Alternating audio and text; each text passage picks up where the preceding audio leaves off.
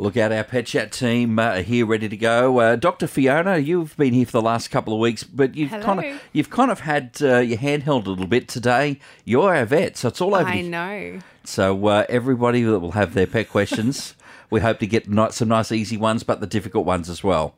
Sounds good. All right, we'll see what we come up with.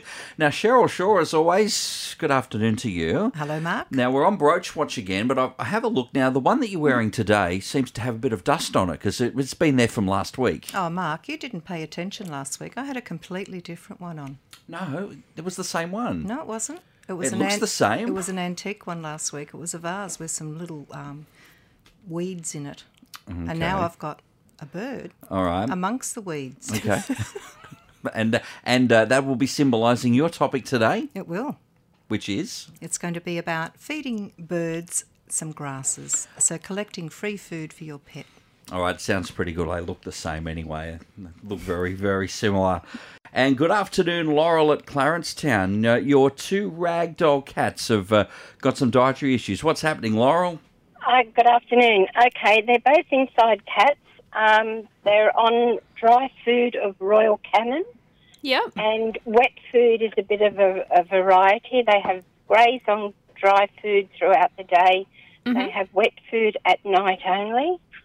Yep. So both my cats are reasonably long hair, so they're vomiting their fur up, fur balls, and occasionally they're also vomiting their food up. So. Okay. Would you say that they're well and happy in themselves? Yes, yep. And have they always done that vomiting? Basically, yes. Okay. I mean, certainly long-haired cats love grooming themselves, and a byproduct of that is eating fur. Sometimes if they groom themselves too much, or if they are long hair or have thick hair, that fur can build up and end up coming back as a vomit. There are certain hairball variety foods that might be worth looking at for you to see if that helps. And the other thing potentially you can do, which may or may not suit you, but you can get certain nutritional supplements that can just help that fur pass through their guts. And if the other option, which may or may not work for you, but you can actually get them groomed as well, which it decreases your total fur load. So see how you go with that. If they're otherwise well and happy, it's probably not the end of the world, except obviously finding the vomits on the carpet. Yeah. I am using the Furball dry food from Royal Canin, and I'm also using that paste. I don't know the name of it. There's a couple you can get, yep. Yeah, it's got a caramel type flavour, and I do that regularly with them as well to help them pass the... Okay. If you brush them or groom them, does that help decrease it? Not really, no. Okay. All right. It may well be something that is part of owning ragdolls, but if you do want to get them groomed, that would be another option potentially to try, or to increase the amount of the supplement that you're giving them as well. All right, thank you very much, Laurel. Best of luck with all of that. 49216216 if you have a question for our Pet Chat team this afternoon, right here at 2NURFM. And Cheryl, that topic will be ready in a couple of minutes, won't it? Thank you. Cheryl Shaw still here. And Cheryl, this one's kind of for the birds, isn't it? It certainly is. You know, we don't realise just what happens in spring. We hear that little thing at the beginning of spring, spring has sprung, the grass has riz, I wonder where the birdie is. Well, we know where the birdie is. They're down eating the grasses, because at this time of the year we've got lots and lots of the winter grass and spring grasses are actually seeding. And so the birds really gain a lot of nutrition from these grasses. But a lot of pet owners, so the birds that are in our cages or aviaries, we often just feed commercial bird seed, and this actually isn't a great thing to do. We need to make sure that we're supplementing the bird's food. Birds that are just fed seed often have things lacking, and also they can become quite obese because they're feeding just on these seeds. So to help their health and to actually give them something that's free, you can start collecting different seed heads from your garden or the verges. Just making sure that you haven't sprayed anything, obviously, is going to be important. But there's lots of different seeds that you can gather. and feed them to the birds. Some of them have other vitamins and minerals in them as well. So sometimes there's different types of plants that when you feed will give them vitamin C, and this is really important. So things like chickweed, that's a really wonderful plant to feed your birds. It's a very soft green leafed weed, but not only can birds eat it, but people can put it in their salads as well. But they'd have little seed heads on it, and that's a really, really good vitamin supplement for birds. Dandelions, now they're the super food. They're a fantastic feed to give to your bird. You can give the seed heads, the flower. They can eat the leaves. They can even eat the roots. And if you are pulling out some plants from the ground, don't rinse the roots off. You can actually leave a little bit of dirt on it, because they often, like budgies and canaries, they can get some minerals from that dirt. So it's not something that they're going to it's going to affect them. So it can actually aid their health. Some of the other ones, there's the veld grasses. Now they're a type of poa, and they have really good seed heads on them, and not only will they eat the seed, but they'll eat the fleshy leaves. You can even give them the roots. So just go around and see what you've got. The thistles are another one that is really loved by birds. So sometimes the thistle flower will have little aphids on it. You don't need to rinse that off either, because again, birds will eat that, and it will actually aid their digestion as well. So gathering seeds and just sort of giving them an offering to your bird. You might have a bird that has a fancy for one or other type of plant, but try to give them a varied diet just so that it can help making sure that we're keeping them in peak condition. I think we've all learned something with that, Cheryl, and one thing that really stuck out for me was that not getting rid of all of the dirt necessarily from the roots when you pick them up off the ground. Yeah, because you've just got those minerals that are going to be there that they may not be getting in their other part of their diet. I mean, it just depends what you're feeding. Some people do give their birds apples and things like this, but it's just so easy to go outside, do a little bit of weeding and give that to your birds, and it's going to really improve their immunity. There are some plants that will actually help bring out colour in the bird's feathering, and also help with fertility. So clover's really good for fertility. So if you're wanting to be breeding birds, feeding them clover. I know one of my canaries, he doesn't eat the clover. If I put it in his cage, he just leaves that and eats the things like the thistle that he really likes. So some are a little bit fussy, yeah. But just making sure that we're really giving them a variety of different weeds from our garden, and that will definitely improve their health. Dr. Fiona, looks like we've got a couple of calls. We'll get to you in a minute. So you ready? You're fired up to get back into the pet conversations? Absolutely. All right, that's a positive yes. And Cheryl, you were talking a little earlier about birds and some of the bird seeds and all of that. You've just been mentioning some of the great birds that have been popping into your house, just near your house for spring. We've got a lot of garden area, and we've got some locust trees, and at the moment the king parrots are visiting that and eating the fruit. Also, the eastern rosellas, they're just grazing on the lawn, which is really good because they're getting those seed heads, which we were just talking about. And the magpies, they're just so busy as well. So it's really wonderful just watching the birds and having them visit. There's lots of really happy little birds around at the moment because there's so much food for them. The other thing that we're just about to pop into at the moment, because I've been hearing a few folks talk about this, is magpie swooping season. Yeah. Any tips for handling all of that? I saw a guy on a push bike the other day, and he had cable ties sticking out. That looked really funny. Yes. But, it's effective apparently.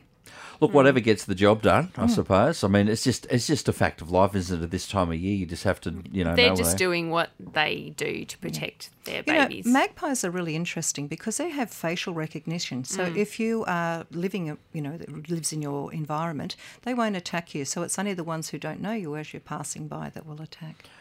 Which is probably why you see every year there's always a story in a paper on the news or somewhere where somebody has the magpies come and feed in our yard, and they come up into the house and we give them water and all that. Maybe they just in a way you're part of their extended family almost. Yeah, you're part of their environment, so they can recognise you.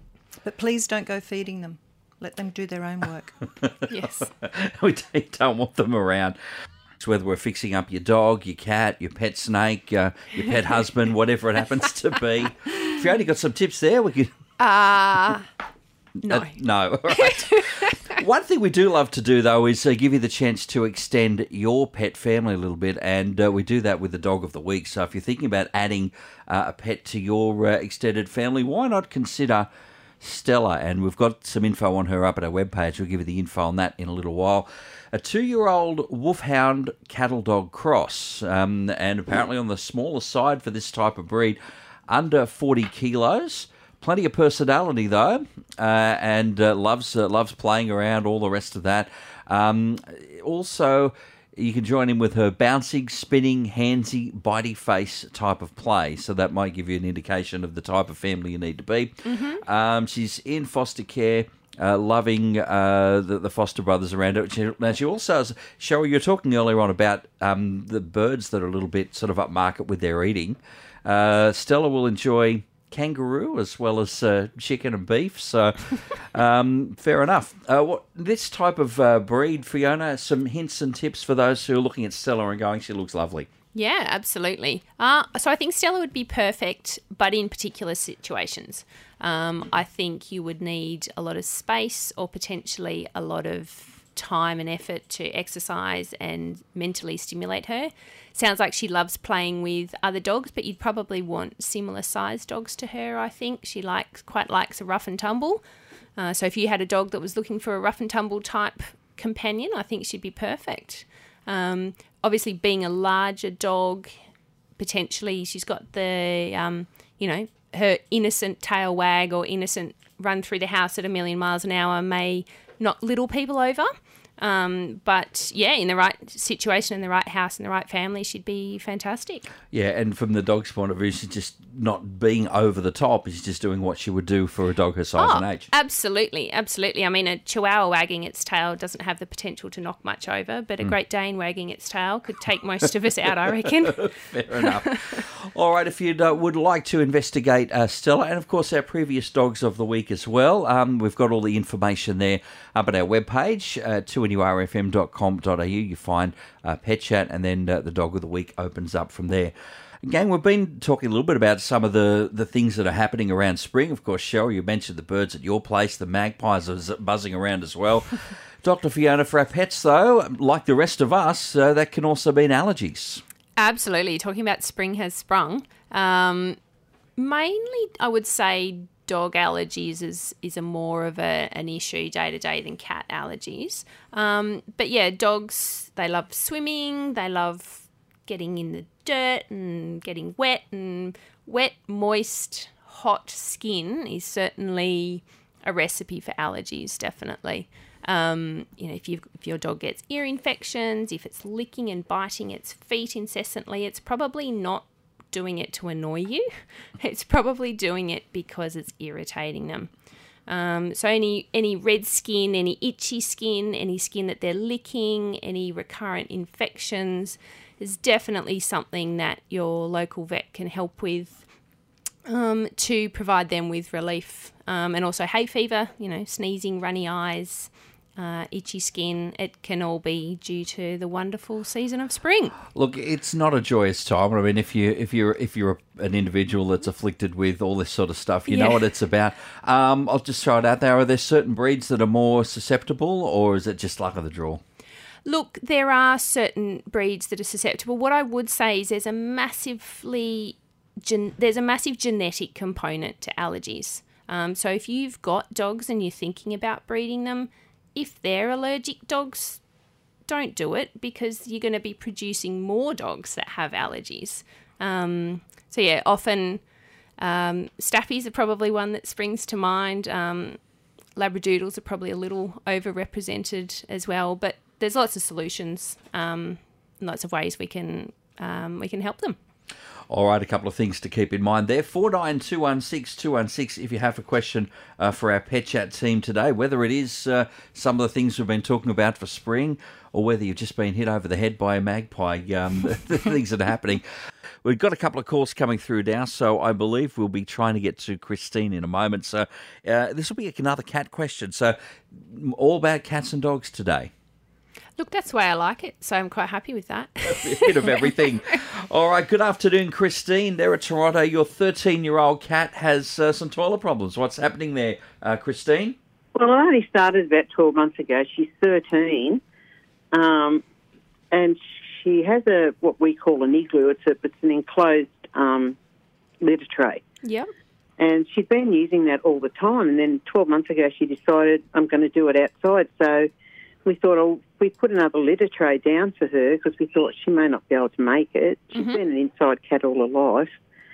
But even the extra tray that we've got, she still goes to the litter tray, but she decides to do a business outside, and we're just wondering if there's anything we can do to help her. Yeah, sure. Look, good question, Christine. The history that you've given there, that it's only sort of happened in the last 12 months or so, does lead me to be a little bit suspicious of whether we've got some arthritic pain. Okay. Cats are exceptionally good at hiding pain. And it's often not until you fix the pain that you can actually realise how much it was affecting their movement. If you've done things like provide another litter tray, you could potentially try one with an even lower side to it in case it is. This one actually is. Okay. It's not an enclosed one like we've got for her on the other side of the room. Mm-hmm. So. And how high would you say the edges are of it? Maybe 3-4 inches. Okay. All right. Look, for a cat with potential arthritis, which is in my mind your most likely differential, that's quite a big gap, because if you think about it yourself, that's as high as your cat's hips. So if you had to step over something as a 75-year-old person as high as your hips, when you put it in that perspective, it actually is quite a big movement for them. So I would certainly recommend having a discussion with your vet about what they think would be an appropriate thing to try, because I'd be pretty confident that there's lots of things out there that would work. Right. Yeah, because she's a very clean cat. She always has been, and that's why a bit of a surprise to us. Yeah, and the fact that she's going near the litter tray implies that she's trying to do the right thing, but just not quite getting there. All right, Christine, thanks so much for that. Best of luck with your 13-year-old cat there. And that's an interesting point, Fiona, is that like with Christine saying, look, the cat's always been pretty clean, so that's what makes it seem a little bit out of character. But you said there that cats are just one of those type of animals that are pretty good at hiding pain. They are exceptional at hiding pain, and often there's particular questions that as a vet you'll ask, and people don't think twice about their answer, but actually it's really significant for us. Like cats, for example, that used to jump up and down off the bench, but now they're going from the floor to the chair to the bench instead of going straight up or straight down. That's a real red flag for us. All right, thank you very much to Christine, and we've probably got time for one more, 49216216. Good afternoon, Bruce at Maryland, your 15-year-old cat. You want to talk about your cat's claws today, Bruce? Yes. Yes, well, I've had this cat. I said she came as a stray when she was only young. We imagine about 15 years ago. I just noticed recently, as she's walking along inside the house, because she's always been a house cat, the claws sort of catch on the carpet, and when she jumps up on the lounge, it catches on the lounge cushion and sits on my foot, on my knee, then it catches on my tuck pants or something, you know. Yeah, okay. Does she use a scratching post or anything like that? I haven't got one inside. She does use it a little bit, but... Do you think she uses it less now than maybe she used to when she was younger? I think so, yes. Yeah, okay. Look, I mean, the easy thing probably to do, Bruce, is either cut her nails or take her to the vet to get them to trim them. Particularly, did you say she's an indoor cat? Indoor, yes. Yeah, okay. Yeah, so the immediate issue is certainly we can cut them and keep them nice and short, or you can do that at home. And because I guess as an older cat, she's probably doing less activity. She's probably wearing those claws down less and maybe choosing to do less activity. So it might be just a little bit of TLC and maybe a manicure every now and then would be helpful for her, I think. All right. I used to have a dog and we used to trim their nails, but I didn't think cats had their nails trimmed. You look, in certain circumstances, it's an appropriate thing to do. And I think given that she's an old girl who's an indoor cat, I would be quite happy to do that. All right, Bruce, best of luck with all of that, and indeed your cat as well. And I think that might be a thing for us to keep in mind, Fiona, as well, that, I mean, as situations change, as activities change, in this case the cat's doing less, so the part of the body, the claws that would have been worn down, they're not so much these days. Yeah, absolutely. Absolutely. And look, there's certain circumstances that I wouldn't cut a cat's claws, particularly if your cat spends a bit of time outside. We don't want to remove their means of escaping from a dog, for example. But I think definitely in Bruce's situation, it would be the right thing to do. All right, team, we've run out of time. So, Dr. Fiona, thank you for coming in. So, Thank you. First one for you by yourself. So, you think you was able to survive all of that today? Oh, look, you were all very kind. And Cheryl Shaw, again, yes, you're back next week as well. Back next week. Any insight on what you might be covering topic-wise? Secret. It's a secret. All right, thanks, guys. Ladies, we'll catch you next time around. Thanks, Mark. See you later.